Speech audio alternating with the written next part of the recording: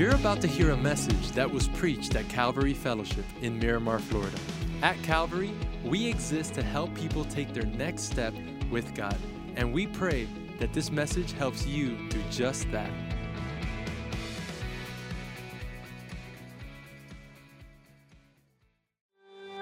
Good morning, Calvary. How's everybody doing today? Guys, it is awesome to see you. My name is Alex. I'm the Connections Pastor here at Calvary. So happy to have you with us. And honestly, I get to see you guys pretty much after every holiday, which is awesome. I got to see you guys after 4th of July, and now I get to see you after Thanksgiving. Thanks for coming out. Excited to have you guys today. Hopefully you guys had a great Thanksgiving. You guys have a good Thanksgiving? Yes?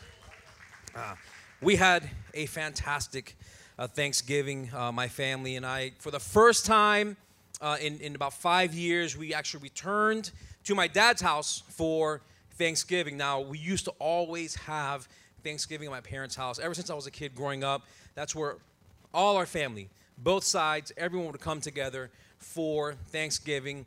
But after my mom passed in 2017, my dad really wasn't up to hosting, and I get it.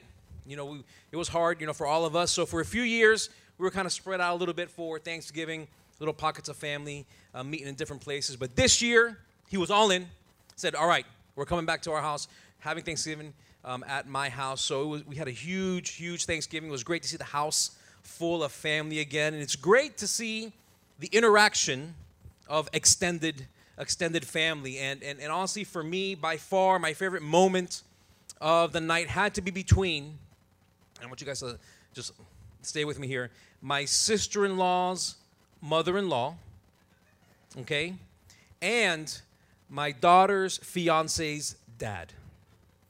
All right? So as extended as family can get. So we're sitting, this is after dinner, we're out back by the pool. We had dinner outside, which was great. So we're kind of sitting there hanging out. I'm sitting with my soon-to-be son-in-law's family, his mom, dad, 2 sisters.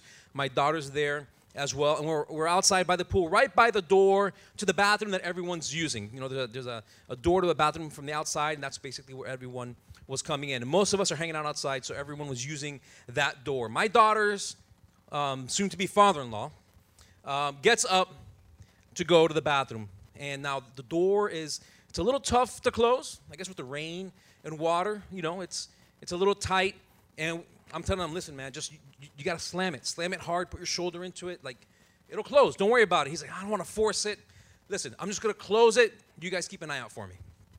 All right. So he goes into the bathroom, and we continue talking, and without any of us noticing, again, my wife's sister's mother-in-law walks right by us, goes straight to the door, and opens it, and we finally realize what's happening. We all kind of look at each other and look at what's happening. And she just stands there for a second, calmly closes the door, turns around, comes over to where we are, smiles and says, listen, it's okay. It's not something I've never seen before. And just walks away. And we are mortified, waiting for him to come out, right? A few seconds later, he comes out and he's just he points, he's like, you and you and you and you, all of you had one job. How could you guys do this to me? Unbelievable. But listen, at least they're going to have something to talk about at the wedding when they see each other again, right? It's moments like those that bring families together. But listen, it was a blast. But honestly, the highlight of Thanksgiving, I think, is the meal. And, well, I have a little bit of a confession to make, and I'm hoping I can share that with you guys this morning. Over the years, I have become what some may consider a Thanksgiving snob.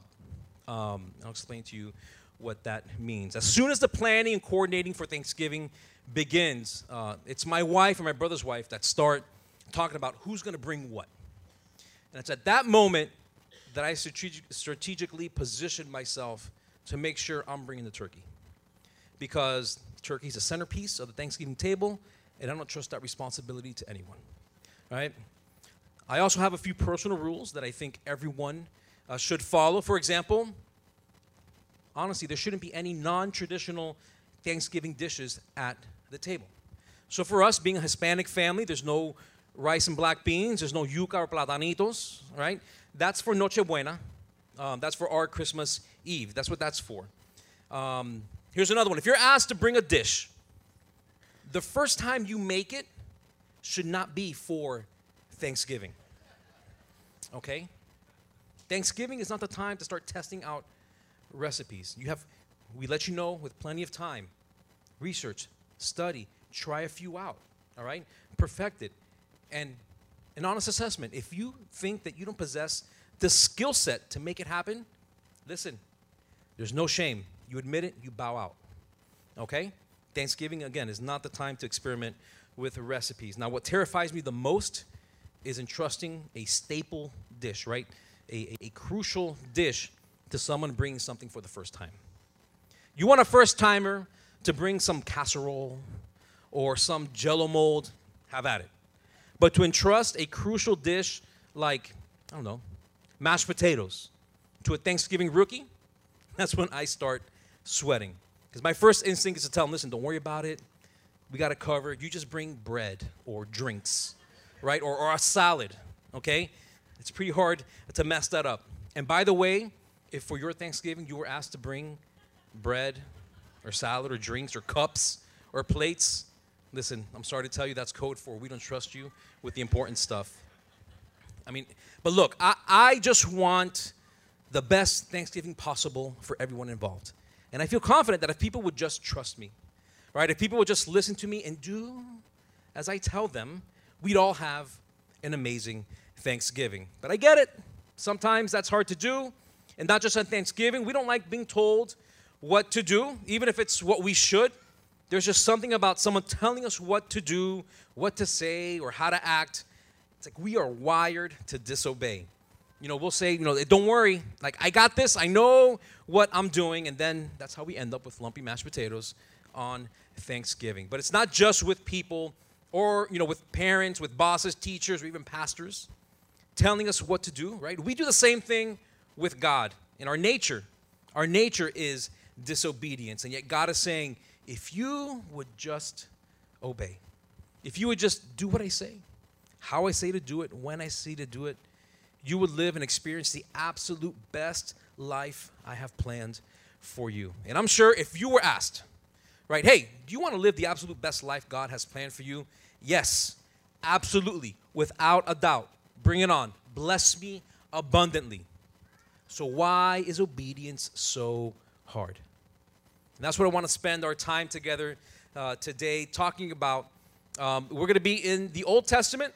We're going to be in the book of 1 Samuel, chapter 15. And it's a pivotal moment in the life of the prophet Samuel and Saul, who was the first king of Israel. Saul's obedience to God is put to the test. So how does he do? And more importantly, what does his story teach us? So just to get everyone on the same page, a little background here. Early in Israel's history, they had no king. There were 12 loosely organized tribes, and they had these appointed judges. Okay, and these judges would help, you know, keep the peace, kind of settle disputes. And during this time, Samuel the prophet was Israel's religious leader, but again, not a king. Now, because of the constant threat of war against Israel, against those tribes, and really a desire to be like the nations, you know, they say all these nations that kind of surround them, like, man, all those nations have kings. How come we don't have a king? The people pressured Samuel to appoint a king to rule over them. And the people had rejected God. They served other gods, and Samuel was not happy about this at all. God, however, allowed it. And Saul was appointed the first king of Israel. Now, Saul's reign as king started well, but his continued disobedience started the downfall of his kingship. And here in chapter 15, we see a defining moment in his life. But before we begin, I just want to share this one thought with you, because here is what I know to be true, that while disobedience keeps you from experiencing God's absolute best, you have no idea what God can set in motion in your life through one step of obedience. So we're going to start in 1 Samuel chapter 15. And it's in your outlines. It'll be on the screen behind me as well. So reading from verse 1, Samuel also said to Saul, "The Lord sent me to anoint you king over his people, over Israel. Now therefore heed the voice of the words of the Lord. Thus says the Lord of hosts, I will punish Amalek for what he did to Israel, how he ambushed him on the way when he came up from Egypt. Now go and attack Amalek and utterly destroy all that they have, and do not spare them, but kill both man and woman, infant and nursing child, oxen, sheep, camel, and donkey." So Saul gathered the people together and numbered them in Telaim, 200,000 foot soldiers and 10,000 men of Judah. And Saul came to a city of Amalek and lay in wait in the valley. Then Saul said to the Kenites, "Go, depart, get down from among the Amalekites, lest I destroy you with them. For you showed kindness to all the children of Israel when they came up out of Egypt." So the Kenites departed from among the Amalekites, and Saul attacked the Amalekites from Havilah all the way to Shur, which is east of Egypt. So if you pause there and just give me your attention, the first truth that we need to understand this morning is that obedience requires bold faith. Obedience requires bold faith. And before I go on, I want to address something, and that's the command that's actually given to Saul by God in verse 3. It says, "Now go and attack Amalek and utterly destroy all that they have, and do not spare them, but kill both man and woman, infant and nursing child, ox and sheep, camel and donkey." Now, this is a portion of Scripture that is troubling to some. To some, it's worrisome. To some, it's confusing. If you weren't asking before, you may be asking now, why would God ever give such a command to a king, to one of his own, to one of his leaders, to go and utterly wipe out an entire group of people, everyone, including their animals? Well, I guess we can start with who were the Amalekites. The Amalekites were a descendant of Amalek. Amalek was one of the grandsons of Esau. Kind of sounds like a extended Thanksgiving dinner. But I say all this for those of you that are familiar with Esau. If you're not, Genesis 25. You can read all about it, but just so you have an idea of the lineage. But ultimately, they were a nomadic tribe, kind of going from place to place, that lived in the area between Canaan, which is the promised land, and Egypt. And they were known in the ancient world as brutal, ruthless marauders, attackers, and plunderers. They were known for their vile worship. They sacrificed their children and babies in their worship of their false gods. They were absolutely brutal. And the Amalekites' unrelenting brutality towards the Israelites began with an attack that you can read about in Exodus chapter 17. But basically, this is when Moses was leading the Israelites out of Egypt to the promised land. And on this journey, the Amalekites attacked them, apparently for no other reason other than they could. And what's worse is that they attacked, the Bible says, the rear of the group. And the rear of the group is where the elderly were, the infirmed, those that really couldn't keep up, women and children, the men who were injured, those that were weary. And that's where they attacked and killed them. And this attack on Israel is recounted in the book of Deuteronomy. So I want to share this with you. It's not in your notes, but you'll see it up on the screen. If you want to jot it down, Deuteronomy 25, verses 17 to 19. We read this admonition. It says, "Remember what the Amalekites did to you along the way when you came out of Egypt. When you were weary and worn out, they met you on your journey and attacked all who were lagging behind. They had no fear of God. When the Lord your God gives you rest from all the enemies around you in the land he is giving you to possess as an inheritance, you shall blot out the name of Amalek under heaven. Do not forget." See, so this command was not a random or senseless act of murder or genocide by God. This was God's sovereign judgment upon the Amalekites, who for 400 years set out to destroy his people. In Deuteronomy 29:29, again, you'll see it on the screen. It says, "The Lord our God has secrets known to no one. We are not accountable for them, but we and our children are accountable forever for all that he has revealed to us, so that we may obey all the terms of these instructions." See, there are things that God does that he chooses not to reveal to us, and there are things that he does reveal to us. And we can choose to focus and speculate on what he has not revealed, or we can study and obey what has been revealed, because ultimately that is what we will be held accountable for. And when God, in his sovereignty, chooses to take a life, he has a bigger purpose behind it. And it may be his judgment, like we see here for the Amalekites, or it may be his mercy, grace, and compassion when he sent Jesus, his only son, to die on the cross for us. So back to the story. Now Saul, Israel's first king, is the one tasked with carrying out God's judgment. So obedience requires bold faith. Why bold? Because it requires courage to be obedient to God. It requires patience, waiting on God's timing. Obedience requires bold faith because obedience will always be met with opposition. And not just from this world and this culture, but spiritual opposition. When you are moving forward for God, Satan doesn't like it, and he's going to try whatever to stop whatever it is that you are doing. And if you're not ready to face opposition to your obedience to God, then the truth is that you're not ready to be used by God. When you are following Jesus and obeying him, expect opposition and be ready for it. Obedience requires bold faith because to obey God means to walk maybe where the path is unclear and the outcome uncertain. God may be telling you to do something that you just don't understand. And he may be telling you to do something that's hard. He may be telling you to leave that job that pays really well and maybe gives you a status and position that frankly you enjoy, but you've had to compromise your morals, your convictions more than once, and you're pretty sure you're going to have to do it again. Or God is telling you to end the relationship because it's a relationship that's causing you to sin.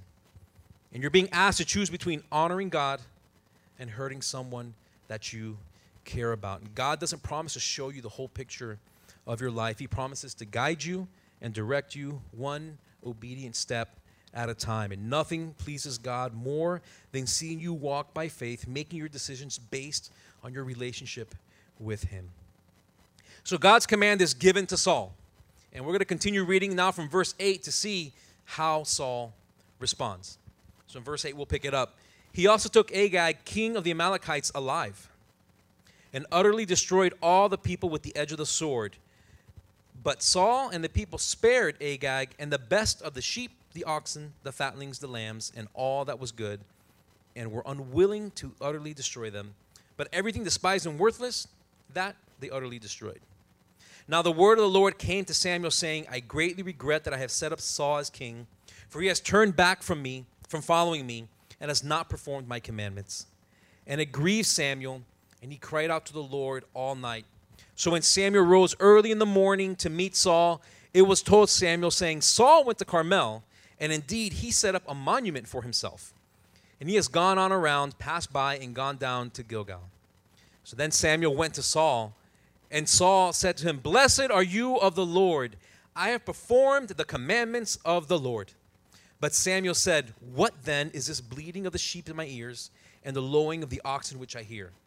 And Saul said, They have brought them from the Amalekites, for the people spared the best of the sheep and the oxen to sacrifice to the Lord your God, and the rest we have utterly destroyed.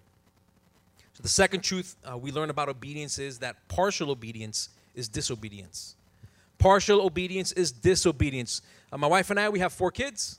My daughter, who's 20, then 3 boys, 18, 12, and 10. And my wife, in her infinite wisdom, has created a bathroom cleaning schedule that they are to abide by. Now, my wife claims that if done as she has shown them, it should only take about 20 minutes. Danny, my 12-year-old, was recently placed on this schedule, and a few weeks ago had his first crack at cleaning the bathroom. He's been taught and shown and trained in what to do. So Saturday comes, he gets all the cleaning supplies, goes upstairs, and sure enough, about 20 minutes later, he comes downstairs, very proud of himself. All done, bathroom's clean. Now my wife, even though she says it should only take about 20 minutes, was kind of perplexed that it actually took him no more than 20 minutes. So she wanted to ask some clarifying questions. Okay, well, so Danny, did you vacuum the floor? Yeah, I vacuumed the floor. Okay, good. Do you take out the rugs and shake them out? Yes. Took out all the rugs and shook them out. Great. Did you clean the sink, faucet, and countertop? Yes, all three. Wipe them down. Clean. Great. The mirror. Did you remember to clean the mirror? Of course, yes. I cleaned the mirror. The shower. Did you clean the shower? Yes, clean the shower. Even the little shelves? Yes. Even the little shelves where the shampoo goes. Great. How about the toilet? Did you clean the toilet? Well, yeah, I cleaned it. Well, like how did you clean it? Well, I wiped it, cleaned around, cleaned the toilet. Well, did you clean the inside? The what? Yeah, the inside. Like, did you get in there with the brush?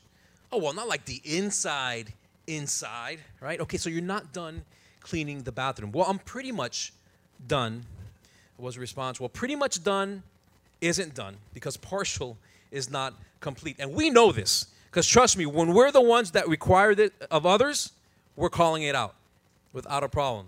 And we see Samuel doing this in verse 13 and 14, where it says, Then Samuel went to Saul, and Saul said to him, Blessed are you of the Lord, I have performed the commandment of the Lord. You can imagine Saul coming down. I have finished cleaning the bathroom. I have completed all the tasks required of cleaning the bathroom. He's so proud of himself. It says he even set up a monument. And then Saul's response is, to me, I think it's hilarious, is what then is this bleating of sheep in my ears and the lowing of the oxen which I hear? If you utterly destroyed all the animals, why do I hear animals? Saul's caught red-handed. It's like literally catching your kid downstairs. You're like, leave the cookies alone. You go away, you come back, cookies are half gone, chocolate chips all over the mouth, crumbs on the counter. The kid is caught red-handed. But faced with, Saul has to come clean, right? He can't continue. He can't double down. I mean, he's caught in the lie. His hand is in the cookie jar. He did not obey the command of the Lord. So what happened? Here's Saul's response. They have brought them from the Amalekites. For the people spared the best of the sheep and the oxen to sacrifice to the Lord your God, and the rest we have utterly destroyed. They did it. The people did it. And you know who they are, right? They are them, and them is not you, so it can't be your fault. But it was for a good reason, he says. It's to sacrifice to your God. And I find that so fascinating, that it's not to sacrifice to our God. It's not to sacrifice to my God. It's, Samuel, we're doing this to sacrifice to your God. Who are we blaming for our disobedience? What kind of conditions are we placing on our disobedience, right? Hey, God, listen, I'm in as long as you are delivering for me. I mean, I'll obey as long as it doesn't cost me too much. I'll do what you want me to do as long as I'm seeing the results that I want to see. I'll do what's convenient. I'll go as far as my comfort level will allow. God, I love where it says, that you will supply every need according to your riches in glory. But that love my enemies part, I don't know about that one. That one's hard. For I know the plans I have for you. Yes, God. Plans for good and not for evil, to give you a future and a hope. I receive it. Now pray for those who persecute you. Well, now you've gone too far. Obedience isn't conditional. God's word is clear, and God doesn't give us options to consider, but commands to obey. And we don't pick and choose what we like or what we can live with and just leave out the parts that we don't like. Because you see, the culture that we're living in is operating under the mistaken notion that God really doesn't mean what he says. That God really didn't mean what he said when he said that he hates divorce. That God really didn't mean what he said when he said what he said about sexual morality. So like Saul, we rationalize our disobedience, and God doesn't really mean utterly destroy, right? I mean, utterly destroy doesn't really mean utterly destroy. Utterly destroy everything doesn't really mean everything, does it? Yes, it actually does. Partial obedience is disobedience, and we disobey by doing what he tells us not to, and we disobey by not doing what he tells us to. And our disobedience, it matters. It matters to God, because when we disobey, we invite sin and create separation from him. And Saul's disobedience mattered to God so much that God had enough. And look at what happens next, starting in verse 16. Then Samuel said to Saul, "Be quiet." Like Samuel had had enough. "And I will tell you what the Lord said to me last night." And he said to him, "Speak on." So Samuel said, "When you were little in your own eyes, were you not head of the tribes of Israel? And did not the Lord anoint you king over Israel? Now the Lord sent you on a mission and said, 'Go and utterly destroy the sinners, the Amalekites, and fight against them until they are consumed.' Why then did you not obey the voice of the Lord? Why did you swoop down on the spoil and do evil in the sight of the Lord?" And Saul said to Samuel, "But I have obeyed the voice of the Lord and gone on the mission on which the Lord sent me and brought back Agag, king of Amalek.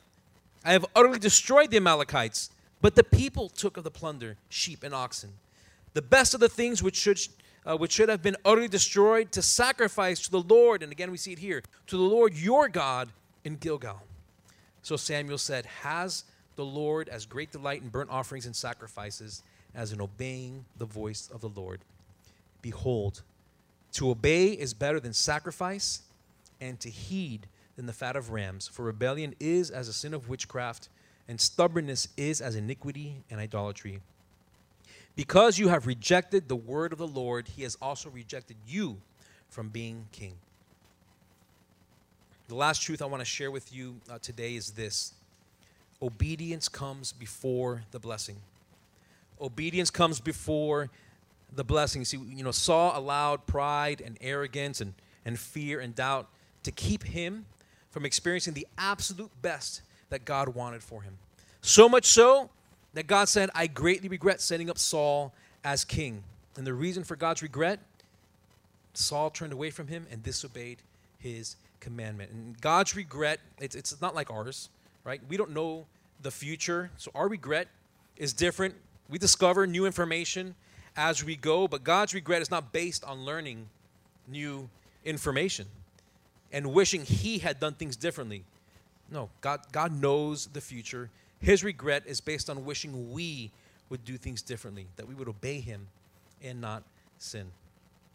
And in verse 22 of the passage we just read, I'll repeat it. Samuel says to Saul, "Has the Lord as great delight in burnt offerings and sacrifices as in obeying the voice of the Lord?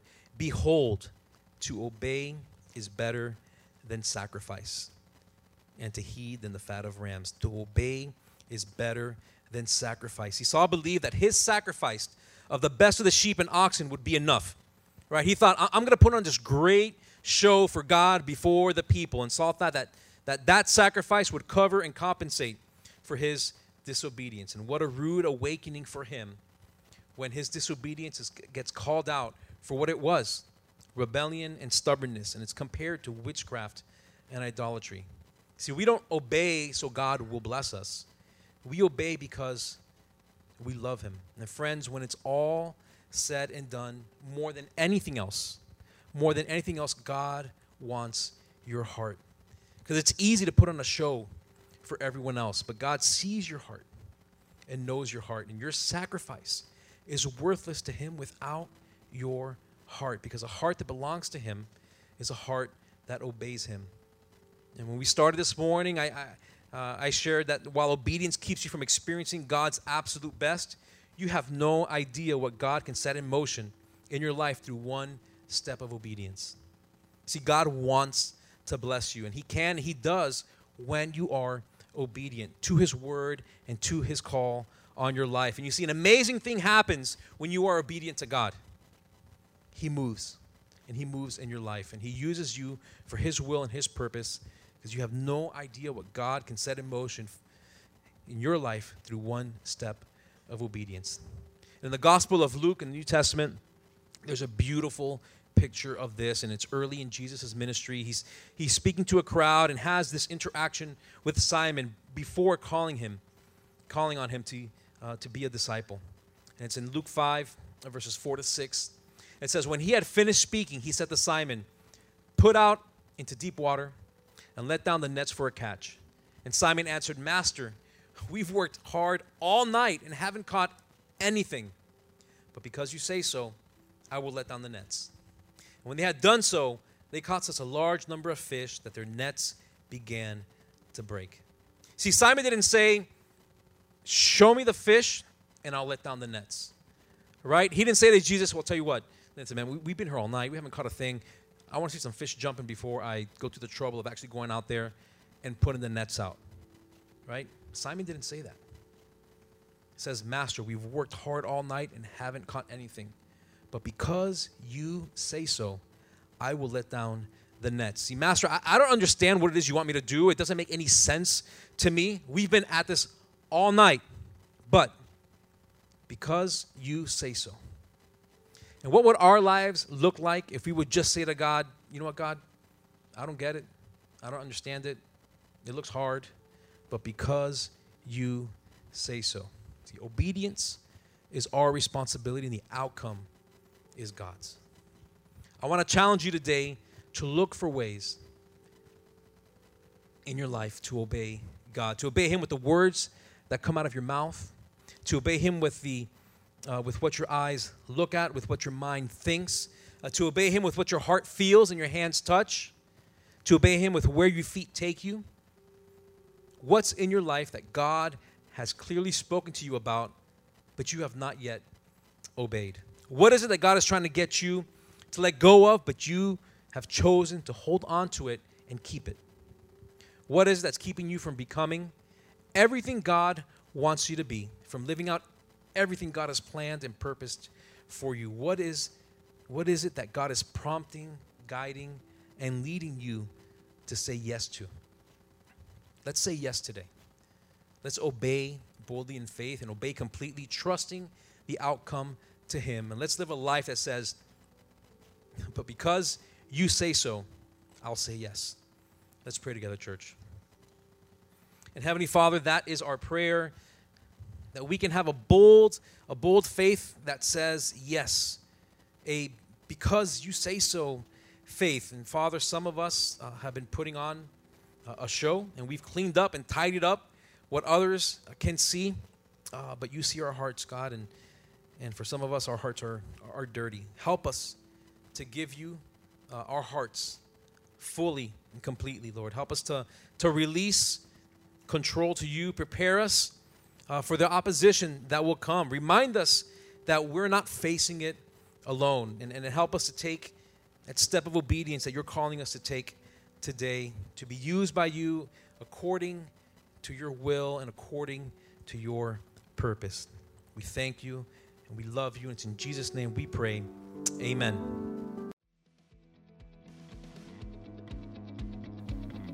Thanks for listening to today's podcast. If today you made a decision to follow Jesus, congratulations. It's one of the best decisions you've ever made. And we as a church want to help you with your next steps. You see, we have a free gift we'd like to give you. And in order for you to receive that gift, all you have to do is visit mycalvary.com/begin. Don't forget to tune in next week for our next podcast. God bless you.